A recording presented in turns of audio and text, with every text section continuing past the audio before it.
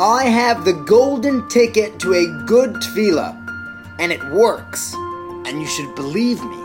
Not because it's free, but because it's hard.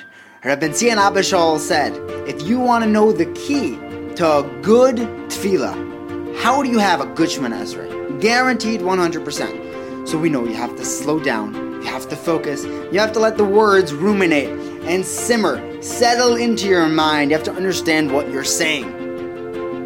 The key is this. Don't say more than 3 words at a time.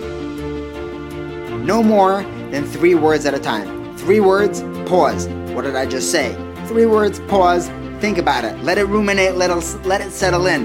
Marinate in those words for just a moment, and then say the next 3 words. This is a guaranteed golden ticket to a good tefillah. Have an amazing day!